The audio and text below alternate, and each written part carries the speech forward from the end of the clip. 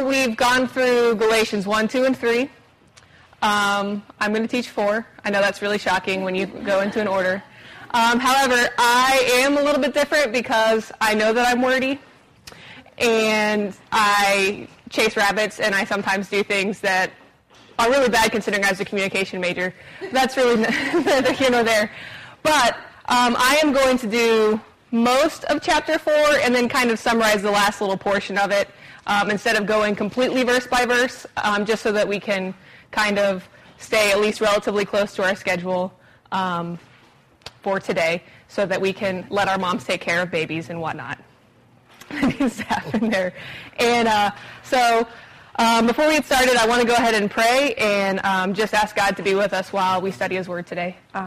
Heavenly Father, God, just thank you so much for today, and just thank you for giving us the message in Galatians that you gave to Paul that just still strikes right at home with us today as we just struggle with continually trying to go back into the things that the world tells us we're supposed to do good things instead of just understanding that you've already done everything that needs to be done.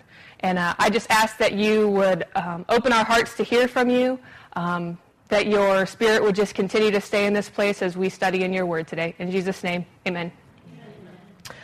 Okay, so we're going to continue on, and it's kind of fun because Britt even used some similar examples to some of the things that I will be talking about, and I always think it's really cool how God does those types of things. And it is kind of easy to do when you're studying in the same book, and there's a theme to the book, as there is with Galatians, pointing us towards grace and not works. And I think that's a pretty neat thing. Anyway, we're going to start off with verse 1. And it says, "What I am saying is that as long as the heir is a child, he is no different from a slave. Although he owns the whole estate, he is subject to the guardians and trustees until the time set by his father. So also, when we were children, we were in slavery under the basic principles of the world. But when the time had fully come, God sent his Son, born of a woman, born under law, to redeem those under law, that we might receive the full rights of sons. Because you are sons, God sent the Spirit of his Son into our hearts, the Spirit who calls out, Abba, Father, so that you are no longer a slave, but a son. And since you are a son, God has made you also an heir." So what has happened here is that a lot of you have children, and we know that with kids, you have to set rules and boundaries, and you have to do things to teach them so that as they grow and get older, you can release them from those rules and those regulations that you have. And you wouldn't be a very good parent if you didn't do those things. And as Britt was talking about, it's like the schoolmaster that takes you to the school so that you can learn. That's like the law. That's what the law was set up for, was to kind of establish those things for us. And as parents, at some point you have to release your kids from those things. And that time says here set by the father, and that's really a cultural thing. It is still set by our fathers in our lives too, to a certain extent. You feel like an adult when your dad or your mom tells you you're an adult, and that's kind of a milestone moment in our lives. Well, God did that when he sent his Son Jesus to earth to ultimately die for us and set us free, redeem us from the law. And what is really interesting is that this whole idea of being adopted into the family of God, as I was reading through Wiersbe, he was talking about how the idea of adoption in the New Testament brings forth the idea of being adopted as an adult son, not as a child like we think of an adoption. We think of adopting a cute little baby and you raise it up the way you want it to go. But the reality is we're adopted as adults. So while we may be spiritual babies and we may need spiritual milk to survive and may need to be taught the basic things, we have full access to the estate of God. And we're not under the law learning those things. God has already set that time aside and said, you are an adult, you have full access to my kingdom, you have full access to me.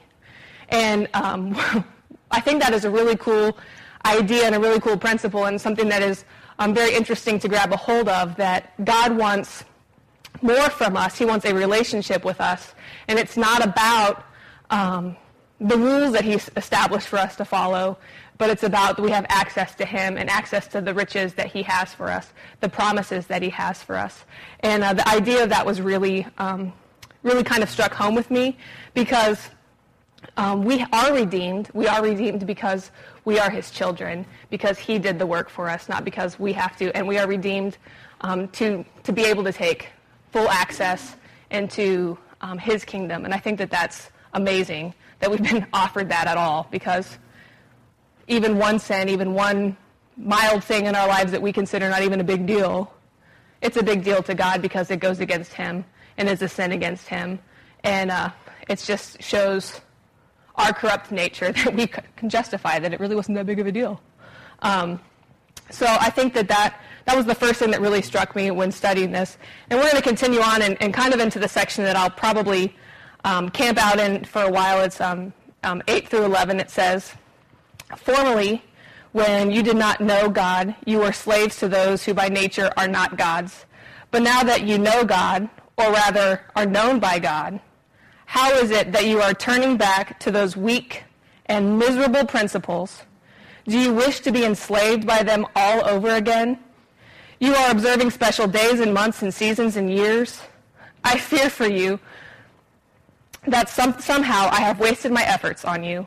And that last verse really kind of hits me in the face, because that's got to be that moment for Paul when he's like, oh, I hate that I have to have this conversation with you guys, because have I wasted my time? Why are you going backwards when you need to be going forward in your relationship with God? But before that, it talks about going back, stepping back into essentially slavery. And Britt was telling the story of the girls at Teen Challenge and how so many of them stepped essentially right back into slavery in their lives. My experience, very similar. However, I'm not really sure that people left prison feeling like they had it all together. But nonetheless, I worked in a prison for 1.5 years, and it was always kind of a fun experience when inmates were getting close to the end of their time at the prison, because they would get really excited, kind of like little kids. They would come up to you and say, "I only got 2 months left, Betsy," and you're like, "That's great. What are you going to do?" And so they would spell out their plans on how they're going to go back to school, or how this time they're going to do the right thing. They're going to make the right choices. They're going to surround themselves with better people. They're not going to do the same things they did before. And it would continue. Then it would get to a month left. And, "Betsy, you only have a month left." "Oh, that's great. Have you already figured out, you figured out where you're going to stay? You've got, yeah, my mom's letting me back in her house. I'm going to be taken care of there. I've got my parole officer already figured out." All these things established. Then it would get to, "Betsy, I have 10 days and a wake-up left," which the wake-up thing, it always cracked me up. That's what they always said. And I would be like, okay, well, that's exciting. And then it would get to time for them to leave. And they would leave, and they would have that freedom that they were so craving. And that's the same freedom that we have, that we aren't bound to the law. We aren't bound to sin. We aren't bound to guilt and those things anymore. We are instead given freedom in Christ Jesus. These inmates, one of the big words in corrections is recidivism. That's when they come back. And the rate is very high. I mean, the recidivism rate is incredibly, just ridiculously high. I don't even know what it is anymore. It's like 80, 90% people that go, like our revolving door, just go right back. And so that same inmate that was so excited to be leaving prison, 6 weeks later, you'd see him in the receiving and orientation coming right back through. And because I am the way that I am, I would say, "What happened? Why are you here?" And they, would usually have some sort of story about how life isn't fair or something along those lines. But the reality is, they made a choice. They made a choice to go back into that slavery. They made a choice knowing that the actions that they were taking would put them right back into slavery. And that's what we do. We do it all the time. We have a comfort zone. We have a place where we feel comfortable. And those inmates, they felt comfortable in prison, probably because there's structure, there's a lot of things that are happening there that don't happen on the outside. And when they get out, they go back into the same environment they had always gone to, and, the thing of insanity, doing the same thing, expecting different results. Well, that's the lifestyle that they led. But the thing is, we don't have to do that. We have that freedom. We have eternal freedom. We don't have to keep stepping back into slavery. The thing that I thought of the most when I was reading through this, I was thinking, the Bible's just so full of times of people going back into bondage. I mean, the whole book of Judges is the whole cycle of the Israelites just sending themselves right back into sin, asking for forgiveness, and it's just all back and over again, Redeemer coming, et cetera, et cetera. But the one that really got me the most, the one that really fits in with this, is in Numbers chapter 14. So if you guys want to turn with me there.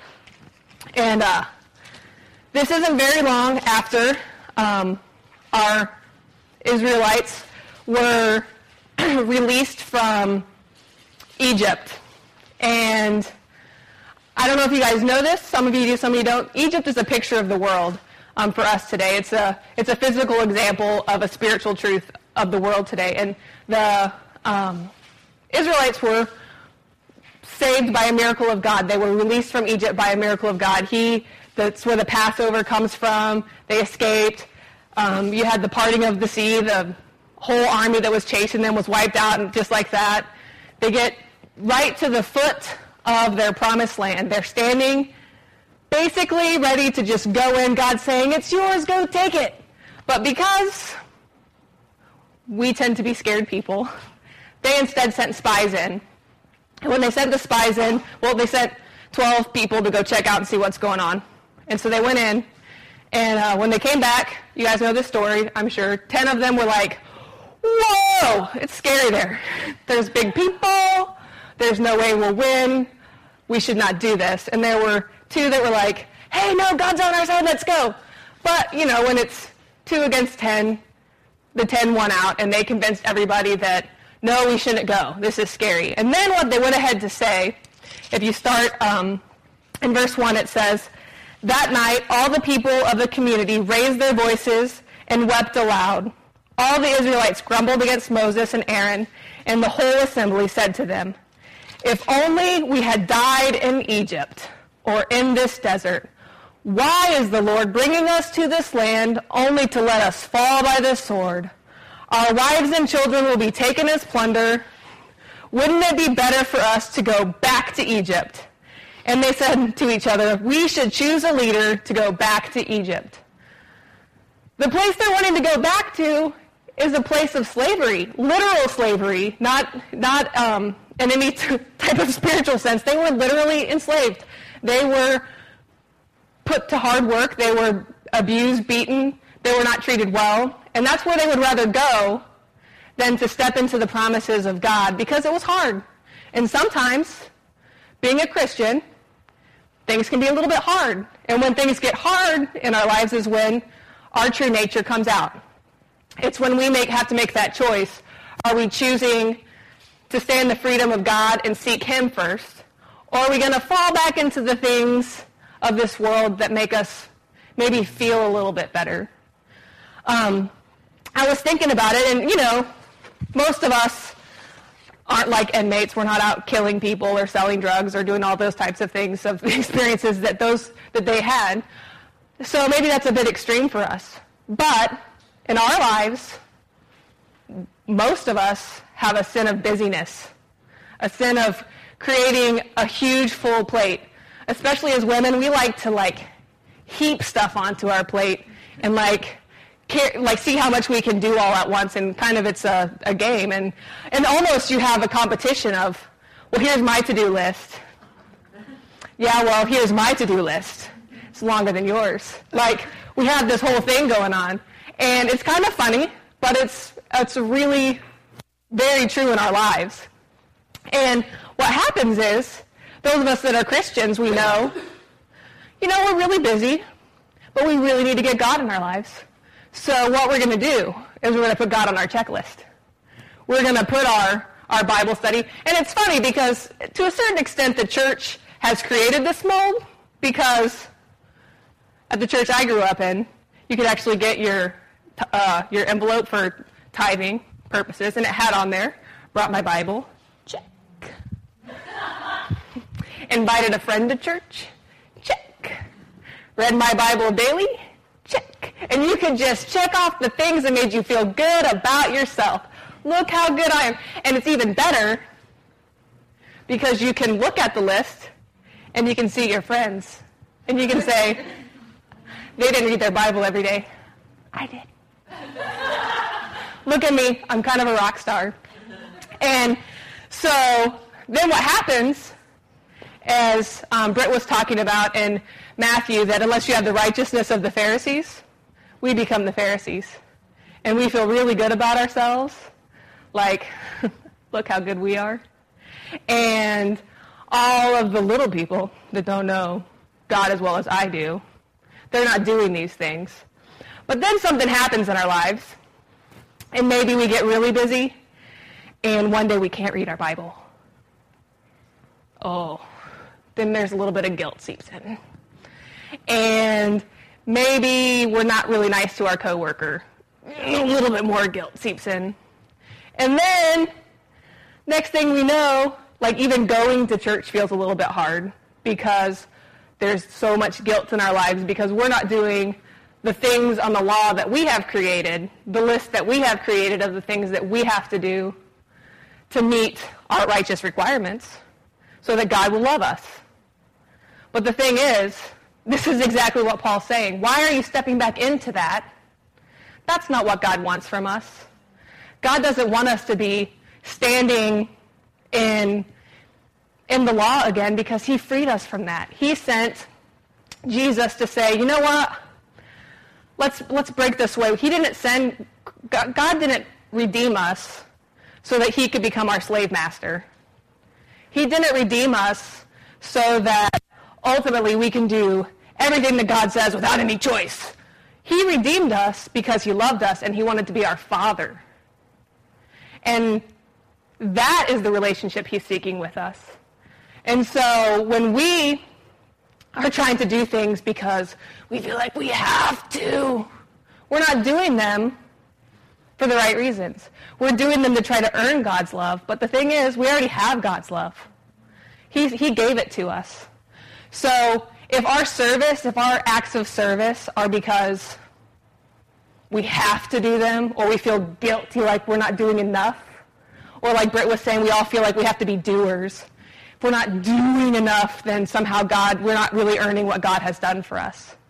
Then that's not for the right reasons. We're doing things wrong. But the reason why we should read our Bible, and the reason we should pray and talk to people about Jesus, and the reason that we should do all of those things is not so we can feel good about ourselves. It's because we love our Father so much. It's because that love that he has lavished on us is so great that we can't help but pour it into the people around us.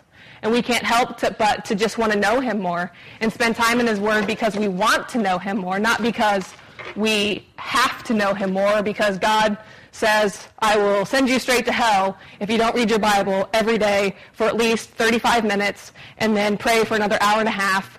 And if you don't talk to at least 12 people in your sphere of influence that you know, if you don't talk to them about me, then that's it. I'm done with you. That's not what God is, and that's not how you would be to your children. So why we put God into that box, I don't know, but we tend to put him there and put him into our box. Well, I know why we do it, because it's what we understand. That's how we are. We want people to fit. We love certain people to a certain extent unconditionally, but only to a certain extent. It's really hard for us to truly love someone completely unconditionally, no matter what they do to us or what happens. So we can't completely understand God's love in that way because we want people to fit into the box of, you do this for me, I do this for you, and everything makes sense again. But that's not how God works. So what's fun is Paul then goes into, he's been kind of rebuking the Galatians pretty hard for a while in this book. And he kind of goes into like he turns fatherly because he thinks of them as his spiritual children. And he turns a little bit fatherly here. I think he's reached kind of an exasperation point. So if we look at the next section, starting in verse 12, it says, I plead with you, brothers, become like me, for I became like you. You have done me no wrong. As you know, it was because of an illness that I first preached the gospel to you. Even though my illness was a trial to you, you did not treat me with contempt or scorn. Instead, you welcomed me as if I were an angel of God, as if I were Christ Jesus himself. What has happened to all your joy? I can testify that if you could have done so, you would have torn out your eyes and given them to me. How have I become your enemy by telling you the truth? Those people are zealous to win you over, but for no good. What they want is to alienate you from us so that you may be zealous for them. It is fine to be zealous, provided the purpose is good, and to be so always, and not just when I am with you. My dear children, for whom I am again in the pains of childbirth until Christ is formed in you, how I wish I could be with you now and change my tone, because I am perplexed about you. So Paul goes into this long discussion, to this section about, I don't understand. At one point, you guys were willing to do anything for me as I preached Christ to you. You guys treated me as if I were Christ coming to you himself. You guys were so kind to me that you were willing to rip out your own eyes to help me. And that's saying a lot. If someone can say they're willing to give up their eyes for you, to give up themselves for you, that's a pretty big statement. And Paul's like, that's where you guys were. And you guys were full of joy. And joy can only come from knowing Jesus, from a relationship with Christ Jesus. So what happens is we get under the law. We put ourselves under law. We do something we shouldn't do. Maybe we, again, don't read our Bible, or maybe we're unkind to somebody, or maybe we don't meet our standard in some way. Then we feel that guilt. Then that guilt creates bitterness in us that somehow we're not good enough, and so our joy is then stolen away from us. And that's what's happening to these Galatians, is their joy is being stolen away because they are putting themselves under the law that these Judaizers are saying is the way to go. They're saying you need to do this because that's the way that you will be a better Christian. That's the way that you will be able to really show the people around you that you love God, is by following what we tell you to do. But it's interesting because what it says is that they were doing it so that the Galatians would be zealous for them. Not zealous for God. They weren't trying to point them towards God. They were trying to point them towards themselves. And that's something in our lives. One, if our motivation for anything is to get people to look at us, we are wrong. Our whole sole purpose should be to point people towards Christ. And also, that's completely a ginormous sign of a false teacher if they want the attention on them. I mean, I was thinking about asking you guys for a donation to the ministry of Betsy Small, but I thought maybe that might be a little bit over the top. Just kidding. But really, that's kind of the things that happen, is that we want people to think about how good we are. And that's what these guys were saying. We're wanting. Look how good we are. But someone who's speaking the truth is not going to point you towards them. They're going to point you towards Christ. And a lot of times, that is going to create some tension. It's going to cause a problem sometimes in your relationship, especially if they feel like they're right in staying in their law, or if they're right in doing the thing that is contrary to God. It's going to create some tension. If we look at Proverbs chapter 27, verse 6, it says, wounds from a friend can be trusted, but an enemy multiplies kisses. And so what happens sometimes as a true friend, as someone who is really wanting to disciple you or wanting to push you forward, they're going to have to say some things that might step on your toes a little bit. They're going to say some things that might make you uncomfortable or make you feel like they're coming after you. And our natural defense is to become defensive. We want to say, you're wrong. You don't know me. And suddenly we push that friend who is a true friend away. And that's what the Galatians were doing. They're saying, he's like, guys, I'm just trying to point you back to God. I'm just trying to be honest with you. I'm just giving you the truth. And they're saying, get away from us. These guys say that's not how it should be. These Judaizers don't say that's not how it should be. We're supposed to do something different. And Paul says, they're trying to alienate you from us because we're pointing you to the truth. We're not pointing you towards ourselves. But the enemy multiplies kisses. At the same time that they're feeling the wounds of Paul, that hurts, he's stepping on our toes a little bit. The enemy's coming up alongside him going, oh, you're okay. You're doing a great job. And we take that and we grab a hold of it and we're like, yes, we're doing the right thing, And that's wrong. That's not what God has in store for us. That's not what God wants for us. As Christians, we should not be afraid to tell other Christians when we see them stepping out of line, stepping away from God. In fact, that is part of our responsibility. And as Christians, when someone comes and tells you you're stepping out of line, you're stepping away from God, we need to receive that and take that and say, God, change me. Look to see if what they're telling us is biblical first. Use the measuring stick, as Tiffany said. And if what they're saying is biblical, then we have to question why we are continuing to walk in that path. And then we need to step back and change and take that moment to allow God to change us and ask him to make us new instead of attacking that person and saying, well, you don't know what you're talking about, and then seeking someone who will tell us what we want to hear, which is, quite frankly, the much more fun way to go. Find the person that tells you what you want to hear. So that's really the sections that I wanted to hit on. But if you go to the last portion of chapter 4, so we're getting close to the end here. It basically is this whole story talking about two women that gave birth to children, and we're back to Abraham. Abraham is the father of two sons. He's the father of Ishmael and of Isaac. And Isaac was born of Sarah. Ishmael was born of the slave woman Hagar. And Paul says here, we have basically a choice to make.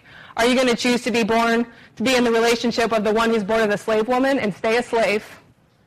Or are you going to choose to be in the family line of the one born of the free woman and be a free person?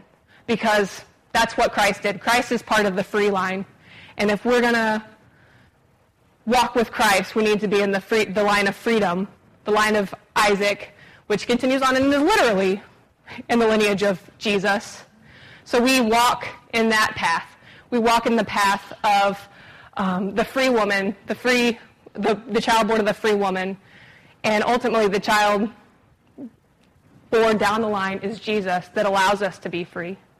And the last thought that I kind of want to leave you with, the Judaizers, as we know, came to Galatia to convince the church that they would be better Christians if they would follow the law, that that's the way to go. And to this day, that's still how we think. If we follow the law, if we do the right things, we're better Christians. And it creates a false sense of maturity. It allows us to think that we're more mature than the people around us. It allows us to think, like the Pharisees, that we are better than those people around us because we are doing all the right things. We're checking off all the boxes on our offering envelope. We are good people. But really, what it does is it puts us in another childhood. It puts us in a second childhood. It is the exact opposite of maturity. Because what it does is it says, look at me. Look how good I am. It's just like a little child. It's just like Rowan or Ryan. Look at me, Daddy, as they go running and jump on a couch or something that is really cool to them, but, that's what we're doing. We're doing God, look at me, look what I did. I did this great thing. That's not the relationship that God wants. God sent his son to adopt us into a family so that we can never earn our forgiveness. We can never earn our way into heaven. Doing the right things and completing our checklist will not put us in a right relationship with God. A relationship with God only comes through a relationship with Jesus Christ, only comes through accepting what he did on the cross for us and accepting the grace that came through him. The only way we should be serving is by serving through an outpouring of the love that Christ has given us, not through any compulsion, not because we feel like we have to do it, but because we get to do it. We get to do it to show our love to our Father, not to show anything else to anyone else. And I'm so thankful for books like this and reminders like this, because I think it's something that all of us need to remember, that freedom in Christ Jesus is a great gift that has been given to us. And when we find ourselves putting ourselves under the law, it puts that burden on us, and it puts things on us that God wanted us free from. And that's why he sent Jesus. And so when we struggle with this, as Tiffany said, our first response should be to turn back to God and say, help me. Really, truly free me from this bondage. Free me from the shackles that I have put back around my wrist. Or as Dave once said, the prison that was broke down around us, we keep picking up the blocks and stacking them back up so that we can be back in our little prison. And we don't want to live that life. So I just pray that each one of us would grab a hold of that idea and run with it and know that God has so much more for us than what we would ever put for ourselves to do, especially if we're putting ourselves in the law. And let's just go ahead and pray. Heavenly